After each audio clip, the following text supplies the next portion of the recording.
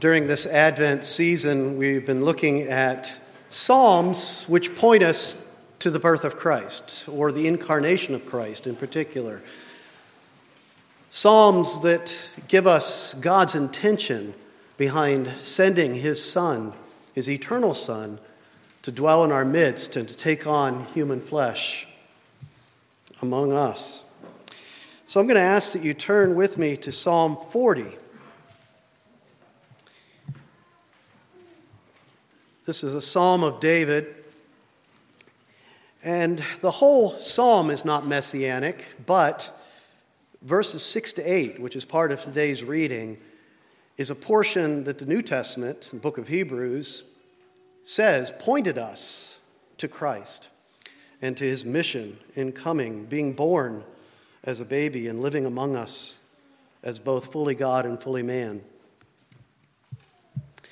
I'm going to read the first 10 verses of Psalm chapter 40, the first 10 verses. Please give your full attention. This is God's word. I waited patiently for the Lord. He inclined to me and heard my cry. He drew me up from the pit of destruction, out of the miry bog, and set my feet upon a rock, making my steps secure. He put a new song in my mouth, a song of praise to our God. Many will see and fear and put their trust in the Lord.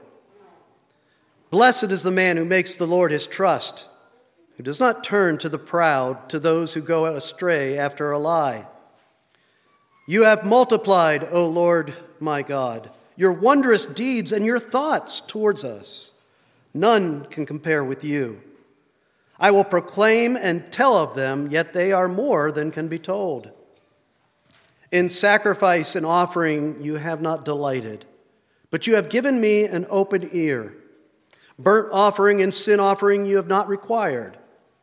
Then I said, Behold, I have come. In the scroll of the book it is written of me. I delight to do your will, O my God. Your law is within my heart. I have told the glad news of deliverance in the great congregation. Behold, I have not restrained my lips, as you know, O Lord. I have not hidden your deliverance within my heart. I have spoken of your faithfulness and your salvation. I have not concealed your steadfast love and your faithfulness from the great congregation.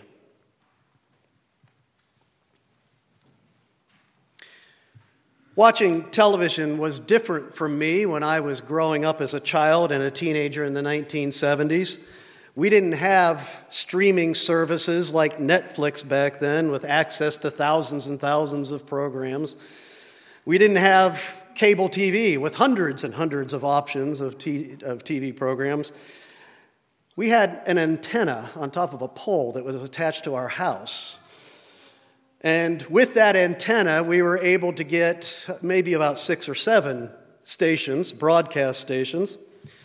And in our living room, we had a little electric box that was used to turn that pole, because you couldn't just set the antenna in one direction to get all 6 or 7 channels. You had to turn the antenna to point at either Altoona or Pittsburgh or Erie to get the channels that we wanted to get. And if that little box wasn't working, one of us kids were sent outside in the cold to turn the pole by hand, and our dad would yell out the window and say, "Stop there." Boy, we had it tough. So what I'm trying to say is we had limited options, so different from what we have today. And the TV programs that I remember from my childhood, the ones that stick with me, are the ones that had been on regular network television in the late 60s, but then were syndicated to local stations and were played every day. There were half-hour sitcoms that played. I got home from school at 4, and Dad took over the TV at 6. So I had 2 hours to watch TV, and during that 2 hours, I would watch 4 half-hour sitcoms that were on every day. And these were classic TV, things like Leave It to Beaver and My Three Sons and Gilligan's Island and Hazel. These were shows I knew every episode. I watched them multiple times during those couple of after-school hours. But one of the shows that I knew very well was the show called I Dream of Jeannie. I Dream of Jeannie, the premise of the show was that an astronaut, astronauts were real big back in the 60s, an astronaut named Tony came back from space and he landed in the ocean, but he landed off course and they didn't know where he was, and his capsule ended up washing up on the beach of a deserted island. And on that deserted island, he found a fancy bottle, and when he opened the bottle, out popped a genie named Jeannie, which was convenient. But Jeannie then was so thankful for being delivered from centuries and centuries of being trapped in that bottle, she pledged her total devotion to Tony, that he was now her master. And her whole purpose in living was to serve his will, to do whatever he wanted. And so the rest of the show, if you haven't ever seen it, is about Tony going back to his normal life and trying to hide the fact that he's got a genie following around, fawning all over him and seeking to do every whim and desire that he had. Well, I know that I Dream of Jeannie wasn't great art, and it wasn't profound, but I was reminded of that show when I was studying Psalm 40 this week. Because Psalm 40 talks about obedience, righteousness, but it talks about the desire behind it. I delight to do your will, oh my God. I delight to do the will of God. Is that really our attitude? The title of the psalm says it was a psalm of David. And in this psalm, we have an emotional testimony, a personal testimony from King David about a time when God delivered him from difficult circumstances, from some kind of captivity. In the first part, in the first 3 verses, he tells how the Lord delivered him. And he speaks in vague terms, but basically he just wants to say, this is what happened. I was in dire straits. I was in a hopeless situation, and God delivered me from that hopeless situation. And then the second part, verses 4 and 5, and then also, if you skip to the last part, verses 9 and 10, those are where he actually gives testimony. Some parts of it are like an actual transcript of what he might have said before the congregation of God's people, to give testimony to how God had delivered him. But then the third part, from verses 6 to 8, that's the key part of the passage. There he spells out what is the necessary response to someone who has been delivered from a hopeless situation like he was. How should anyone who has received this kind of grace and deliverance from God, how should they respond? And so that key verse is verse 8. I delight to do your will, O my God. Your law is within my heart. Not just obedience, but obedience from the heart. We read earlier in Titus chapter 2 that the purpose of our salvation is that we become zealous for good works. That doing the right things becomes our passion in life. That's the attitude of Jeannie on the show, if you've ever seen it. Jeannie, what really struck me as a kid was how happy she was to do the will of her master, no matter what it was. Her cheerful attitude, that was her defining characteristic in serving her master. And I think back onto my attitude in obedience as a child. That was not my attitude. Whenever I was obedient, in the times when I was obedient, the rare times, it was not joyful, cheerful obedience. When my parents or my teachers told me to do something, I felt like they should be happy if I just begrudgingly did what they told me to do, and that's the attitude I had most of the time. No, the kind of obedience that is the appropriate response to God's saving work is joyful obedience. Obedience with delight, as David says. This is to be the heart of the true believer. Those who are saved by grace, by the Lord Jesus Christ, from captivity to sin and death, must not only call him Savior, but they must call him Lord, and they must do it joyfully, cheerfully. We are to delight to do God's will. Can you look at your life? Is your life a testimony to that kind of obedience? I hope that your life is a testimony to obedience. Yes, we all sin. We sin daily. But increasing obedience is to be the characteristic of the born-again child of God. But do we settle for just outward conformity to the will of God, even when we are obedient? Have we stopped striving to be zealous to do good works, to joyfully do the will of God? I hope this morning that you'll be reminded that that is the goal of our salvation, and it too is a work of grace. Let's look at David's salvation song here. Have you ever noticed how many of the Psalms are testimonies? That's what they literally are. Somebody has experienced a great act of deliverance in some way in their life, and they write this, either David or one of the other psalm writers writes a song or a poem, however you want to consider it, just to give testimony to the goodness of God as they've experienced it.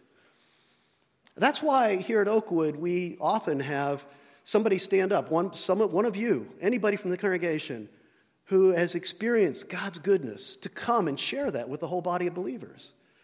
We believe that's good for you, that's important. Matter of fact, in the ESV Study Bible, I noticed there's a note on this verse. It says, your reception of God's help is not complete until you give public thanks. That's the appropriate response to God's help in your life, is to give public thanks for it in some form. And so our evidences of grace testimonies during our worship service is one great opportunity for that. And because that's good for you, for your spiritual growth, to give testimony to God's goodness in your life. But it's also good for the body of believers, because we hear your testimony and we insist that the testimony be God-centered, not man-centered, that it be to his glory, to show what he has done in your life, to make that the focus and how you've experienced his grace at work in your life. But what that does is, as we hear that, and we say, you know what, that's the same God I serve. That's the same kind of grace that I've received. And it encourages us, it strengthens us as individual believers and in our fellowship with each other. And so giving testimony has always been an important part of biblical worship. Well, here David gives testimony of going from a pit to a rock. Doesn't sound all that appealing on the surface, but when you understand the metaphor he's using, it's powerful. He says in verse 1, I waited patiently for the Lord. Literally in the ancient Hebrew, it says, I waited for the Lord.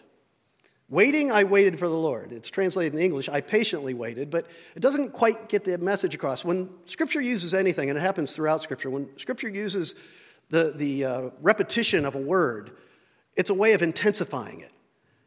He didn't just wait for the Lord, he waited for the Lord. It was a patient, profound, and enduring waiting upon the Lord. He wants to say, it was a struggle. It was a test of my faith. But by his grace I endured and I waited for the Lord. He says that in that experience, he describes and he uses a metaphor of being he calls it the pit of destruction, sunk at the bottom in the miry bog. It's a picture of dire circumstances. It's the idea of a very deep pit that you can't possibly get yourself out of. Not only are you at the bottom of this deep, deep pit, but there's this muck at the bottom that your feet are sinking down into. He's trying to give you a poetic picture of a hopeless situation.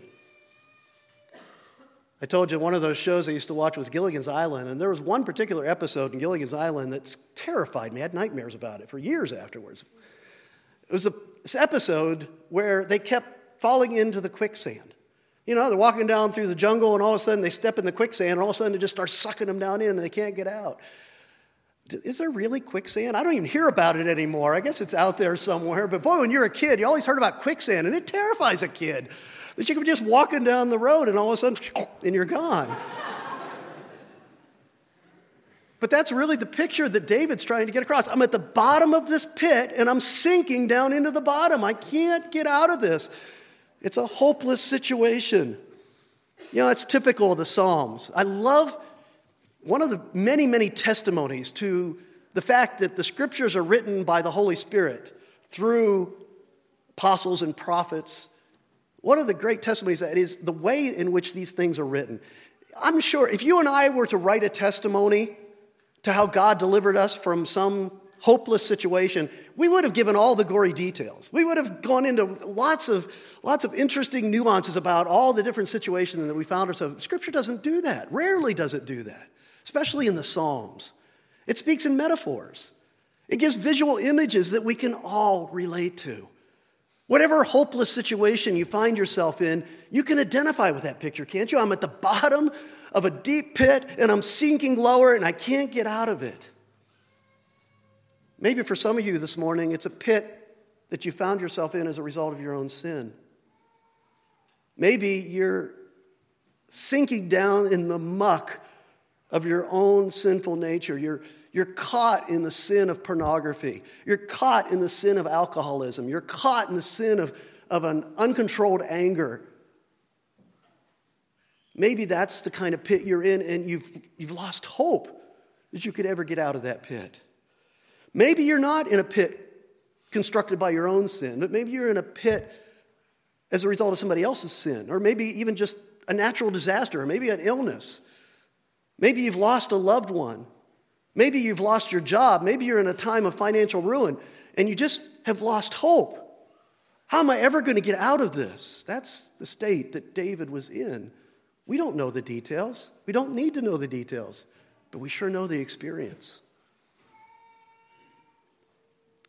If you are in a pit of tragic circumstances and you say, but God, I've been trying to serve you faithfully. Are you punishing me? Understand that sometimes we're in that pit of hopelessness as a test of our faith.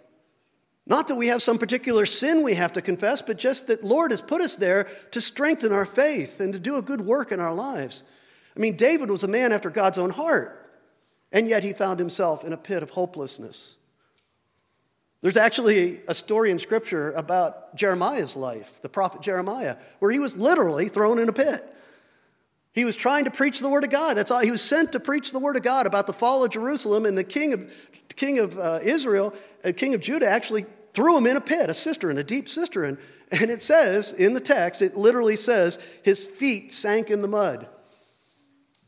And yet, all he was trying to do was preach the word. So, we can all find ourselves in a place of losing hope and feeling lost and unable to extricate ourselves from the situation.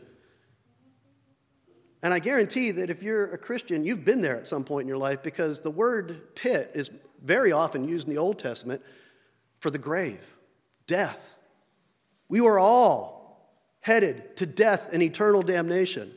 All of us. We were in that hopeless pit, sinking in the muck. But David says, I cried out to God, and as he says, he inclined to me and heard my cry. I cried, an act of trust. Lord, I can't save myself, but you can save me. And he cried out to God. He put his trust in God. And there's that language of Psalm 8 again. If you're with us last week, we looked at Psalm 8, where David said, what is man that you're mindful of him? What is the son of man that you care for him? Here is God bending down. That's literally what it says in Hebrew. He bent down to take notice of this situation that David had gotten himself into, or that had been thrust upon David.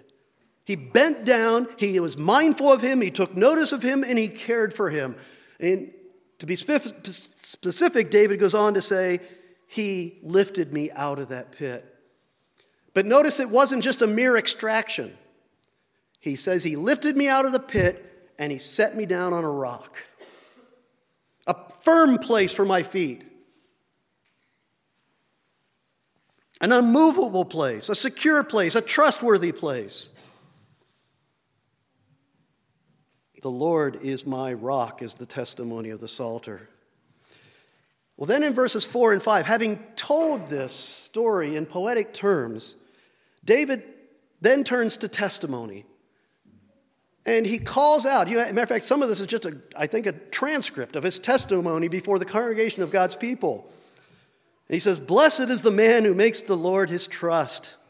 Look at what the Lord has done in my life. He can do this in your life too.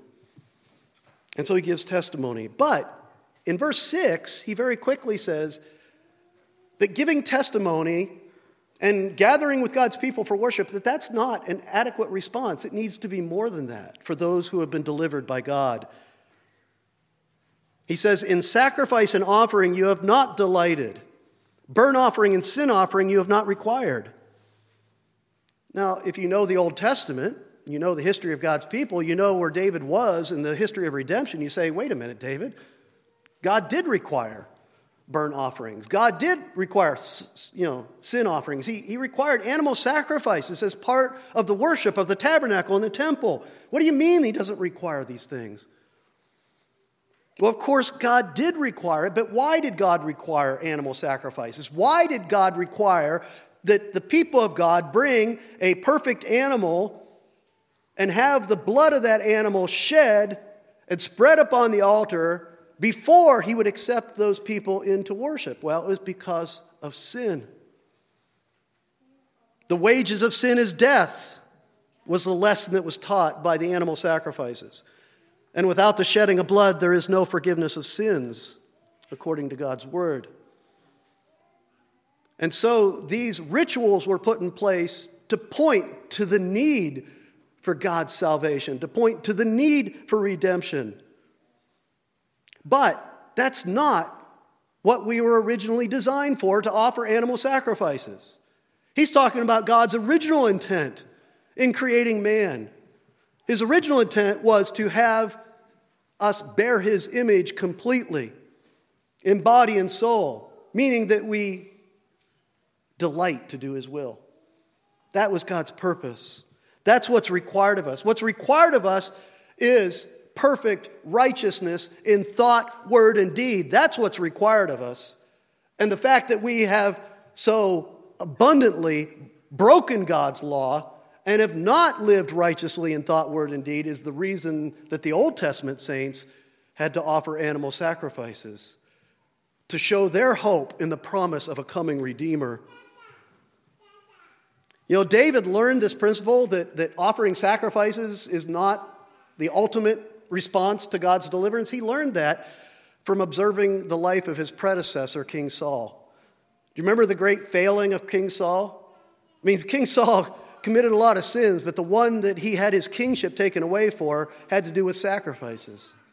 Remember, he was commanded to destroy the Amalekites as an agent of God's judgment upon that nation. But Saul chose to preserve, to withhold from that total destruction some livestock and the King Agag of the Amalekites himself. And so God sent Samuel, his prophet, to confront Saul.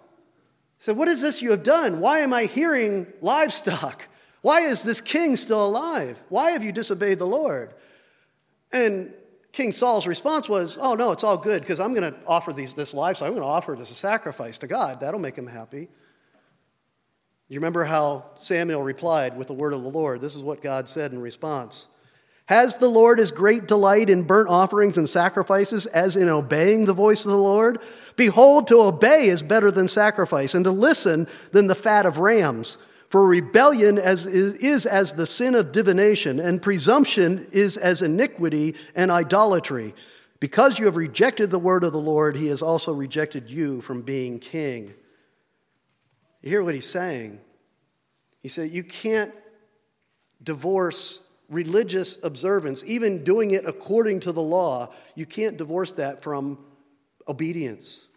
You can't say, well, it's okay if I'm disobedient as long as I do the right religious observances. That has always been an abomination in the eyes of the Lord. He compares it to divination and idolatry. To think that you can disobey the law of God and yet keep the religious ceremonies and think that you're still acceptable to God. God did not save us in order to make us religious. God saved us in order to make us righteous. That's the purpose of our salvation. In Isaiah chapter 1, we have this condemnation of the idea that just by doing religious things, you can somehow counterbalance the sin in your life. Listen to what God says through Isaiah chapter 1, verse 11. What to me is the multitude of your sacrifices, says the Lord? I've had enough of burnt offerings of rams and the fat of well-fed beasts. I do not delight in the blood of bulls or of lambs or of goats. When you have come to appear before me, who has required of you this trampling of my courts? Bring no more vain offerings. Incense is an abomination to me. New moon and Sabbath and the calling of convocations, I cannot endure iniquity and solemn assembly. Your new moons and your appointed feasts my soul hates. They have become a burden to me. I am weary of bearing them. When you spread out your hands, I will hide my eyes from you. Even though you make many prayers, I will not listen. Your hands are full of blood. Wash yourselves, make yourselves clean. Remove the evil of your deeds from before my eyes. Cease to do evil. Learn to do good. Seek justice. Correct oppression. Bring justice to the fatherless. Plead the widow's cause. God is offended by worship that is meant to be a substitute for a desire to do his will. But yet many professing Christians live that lifestyle. They live for the world, they live for themselves, they live in sin all week long, but they think they're okay with God as long as they go to church for an hour on Sunday morning. Or if they perform some ritual before a priest, or if they give up something for Lent, or some other religious ritual meant to please God so that he won't look upon their sin. Verse 6 gives the key to becoming righteous in God's sight. He says there, but you, this is David speaking, but you have opened my ear. This is the key. How does a sinner like you and me, we all know that this so characterizes our life. How do we become like David is talking about? Well, how do we reach that goal? Well, the key is there. You have opened my ear. That's how we get to the point of delighting in God's will. Literally in the Hebrew, it says, you have dug out ears for me. That's literally what it says.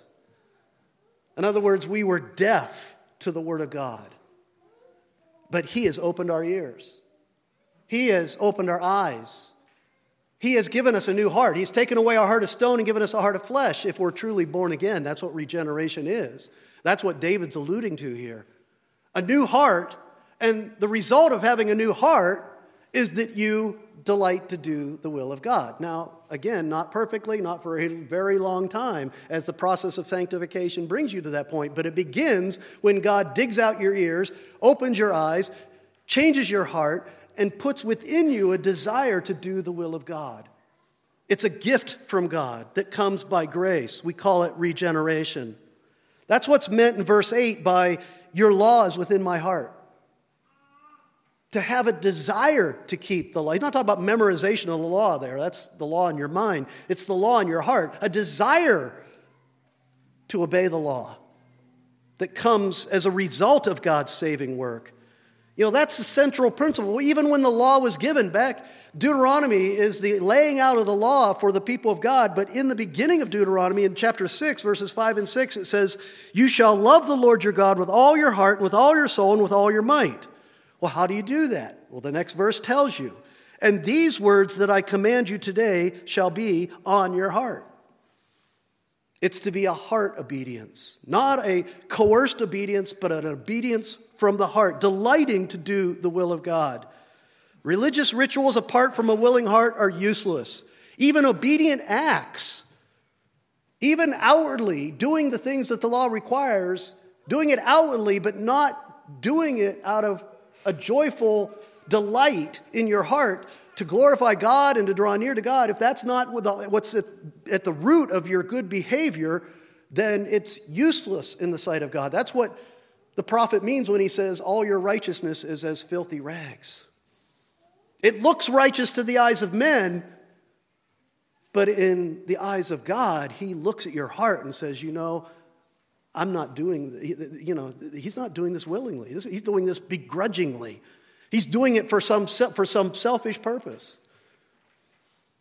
And that's what a lot of human righteousness is. I remember hearing about the little boy who was sent to sit in the corner as punishment. And as he got there, he angrily shouted, I may be sitting on the outside, but I'm standing on the inside. And so much of our repentance looks like that. Yeah, I'll do what I'm supposed to do, but I'm not happy about it. And that's not acceptable. That's not the kind of righteousness we were created for. It's not the kind of righteousness that we were saved for. It's not why we were brought out of that dark, deep pit, out of the muck. That's not why we were saved. We were saved to be zealous for good works, Titus says. And that brings us to the source of our hope. How does this happen? Where do we get this new heart? How do we get this new heart? Well, that's where we get to verse 7. Verse 7 doesn't really fit very well if you think of David writing this. What in the world, what does David mean? Behold, I have come, in the scroll of the book it is written of me, I delight to do your will. What does he mean by that? Well, the writer of Hebrews helps solve that mystery. The writer of Hebrews tells us, as a matter of fact, if you turn over to chapter 10 for just a minute, fascinating exposition of Psalm 40 in Hebrews 10. In the beginning of that chapter, well, in the whole book of Hebrews, what the writer is trying to do, he's really addressing Jewish Christians in the first century. Jewish Christians who, when the Christian life got hard, they got tempted to want to go back to Judaism, unbelieving Judaism. The distortion of Old Testament teaching that taught a religion of works, basically, that taught that you could earn your, basically, right standing with God by striving to be obedient and doing all the religious rituals. He's trying to plead with these Jewish Christians, don't go back to the Old Testament sacrificial system.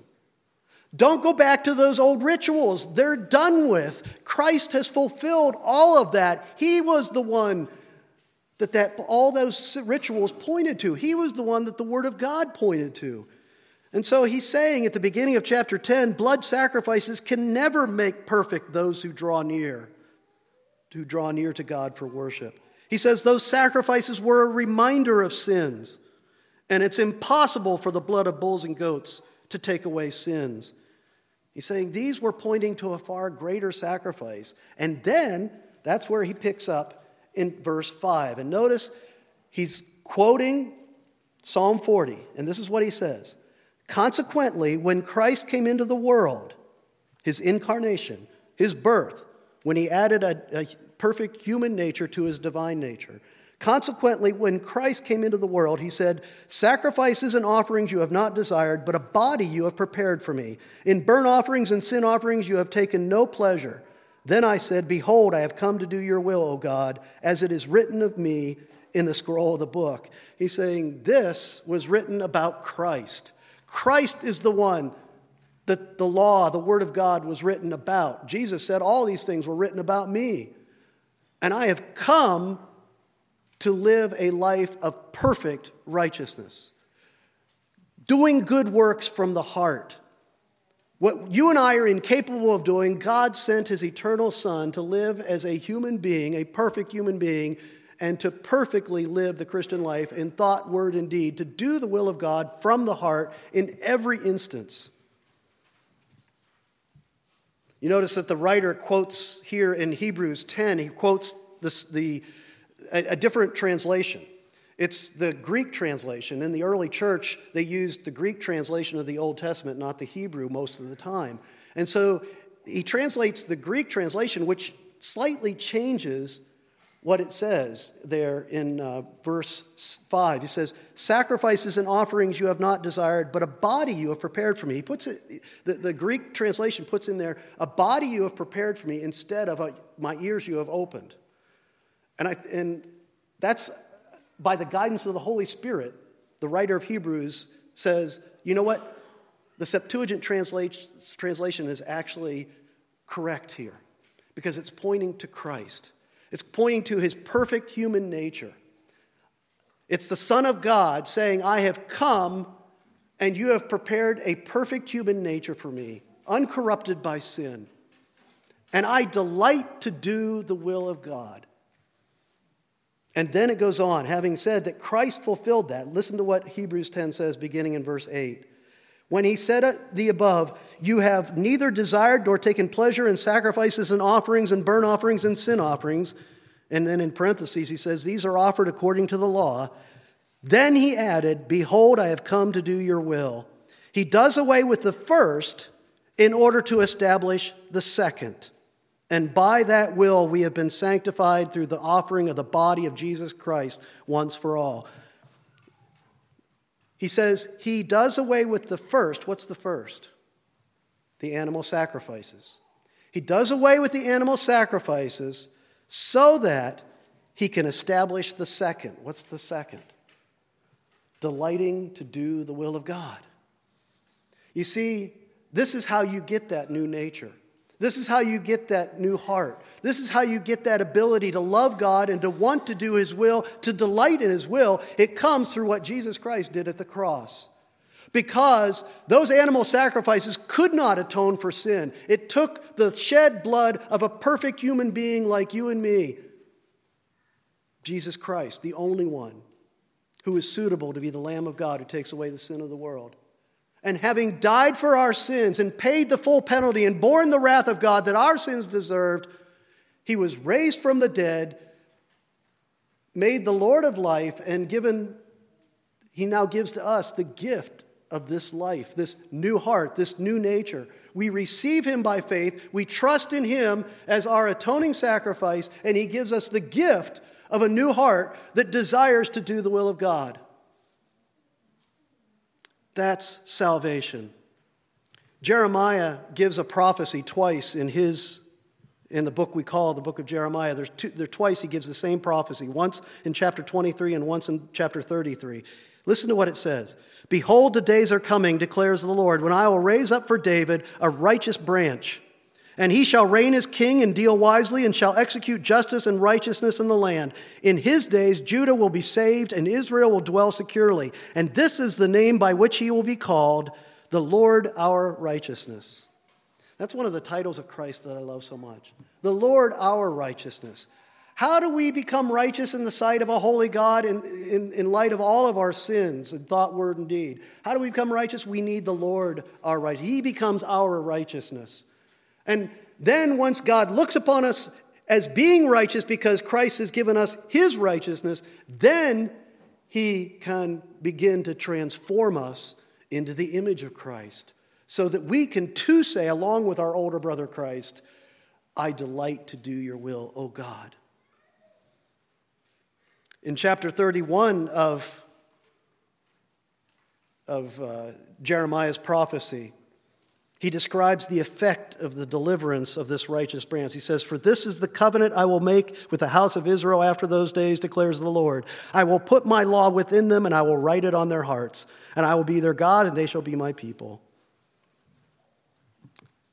The new covenant, the finished work of Christ, makes possible this new heart with the law of God written on it, so that when we obey from the heart. We in the new covenant have a greater fullness of this promise than David had. This is the rock. When he took us out of that pit of captivity to sin and death, and he took us out and he set us down on a rock. The rock is the Lord our righteousness, the righteousness of Christ. That's a firm place for our feet to stand before a holy God. It's an unchangeable righteousness. It's a righteousness that can't be taken away even in the smallest portion. It belongs to us for eternity, and it is the unchangeable, unmovable basis upon which we have an eternal relationship with God. And it is the basis of his promise to give us a new heart and to transform us slowly, step by step, into the image of God with this new desire that he plants within us. And this is what David gives testimony to. He says in verse 9, I have told the glad news of deliverance. I'm not sure why the ESV translates it that way, because in the original Hebrew, the word is righteousness. Now, I do understand why they took that step in translation, but it's actually paraphrasing, or it's actually interpreting. The word is righteousness. I have told the good news of righteousness, and that's what gospel preaching is. to tell people not only how they can be seen by God as righteous in this very moment if they'll put their faith in the death and resurrection of Christ, but also the means by which they might become people who delight to do the will of God. It is the good news of righteousness. The Lord is our righteousness.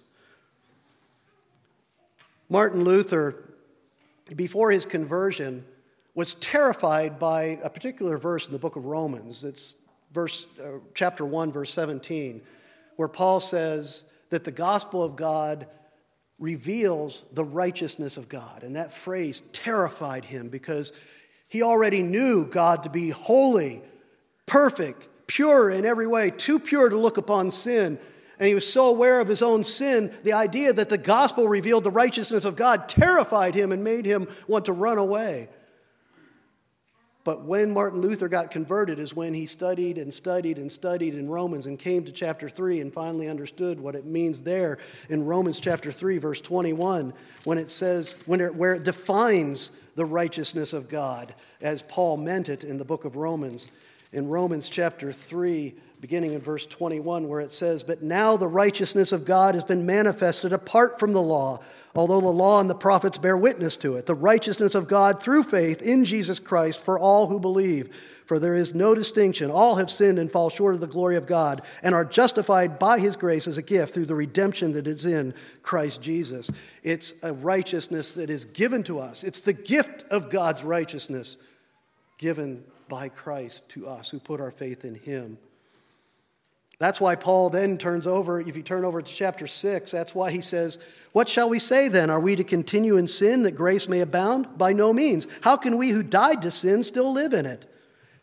Verse 12, "Let not sin therefore reign in your mortal body to make you obey its passions. Do not present your members as to sin as instruments for unrighteousness, but present yourselves to God as those who have been brought from death to life, and your members to God as instruments for righteousness. For sin will have no dominion over you, since you are not under law but under grace."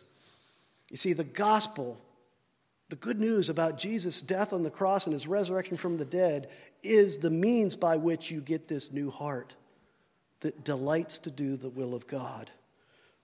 That's why Paul at the end, in the first 11 chapters of Romans, Paul in great detail explains every nuance of the gospel of Jesus Christ. And he gets to chapter 12 and he transitions from explaining the gospel to talking about what are the implications of the gospel. And this is how he starts that section in Romans 12. "I appeal to you, therefore, brothers, by the mercies of God, to present your bodies as a living sacrifice, holy and acceptable to God, which is your spiritual worship. Do not be conformed to this world, but be transformed by the renewal of your mind, that by testing you may discern what is the will of God, what is good and acceptable and perfect." This is the gospel. Not just that he saves you from the penalty that you deserve for your sins, but that he has put your feet on a rock so that you can never, ever be accused again of sin because you wear the righteousness of Christ. And not only that, but he has given you a new heart so that you might delight to do the will of God. And that's real life. That's the good life, is doing the will of God from the heart because you delight in it. You see, this is what we need to teach our kids at Christmas. So often the lesson our kids get from Christmas is, try really hard to be good so that you can get a lot of presents. And that's not the message of Christmas. David's teaching us the lesson of Christmas, that God sent his only son to become one of us and then to live the perfect life that we cannot live so that we can look to him as the sacrifice, the blood sacrifice that paid for all our sins, and we can be raised to new life in him that is now free from captivity to sin and death, and so that we've been given this new heart to love God and to love doing his will, to be zealous for good works. Do you know how the show I Dream of Jeannie ends? She is a long-term servant to Tony as her master, but you know how it ends? She marries him. And that's how our story ends too. We were captive to sin and death. He delivered us. He took us out of the deep pit, out of the miry muck. He set our feet upon the rock. And he gave us a new heart to love him and to love doing his will. And the end of the story is the bride, the church is the bride. It will get to marry the bridegroom, Jesus himself. And we spend eternity in that loving relationship with our Lord and Savior. That's the good news of Christmas. Let's pray. Father, when we look at our hearts, we see so much of the love of the world, the love of self, the love of sin. But Lord, we have put our hope in the cross of Jesus Christ. That's why we're here this morning. We believe in the message of Christmas, that the eternal Son of God became man, that he was truly God and truly man and fully man. And he lived this perfect life that we want to live. I thank you, Lord, that you look upon us and see his righteousness. And I thank you that the promise of your word is that one day we will not only be robed in his righteousness, but our hearts and our minds will be completely like his.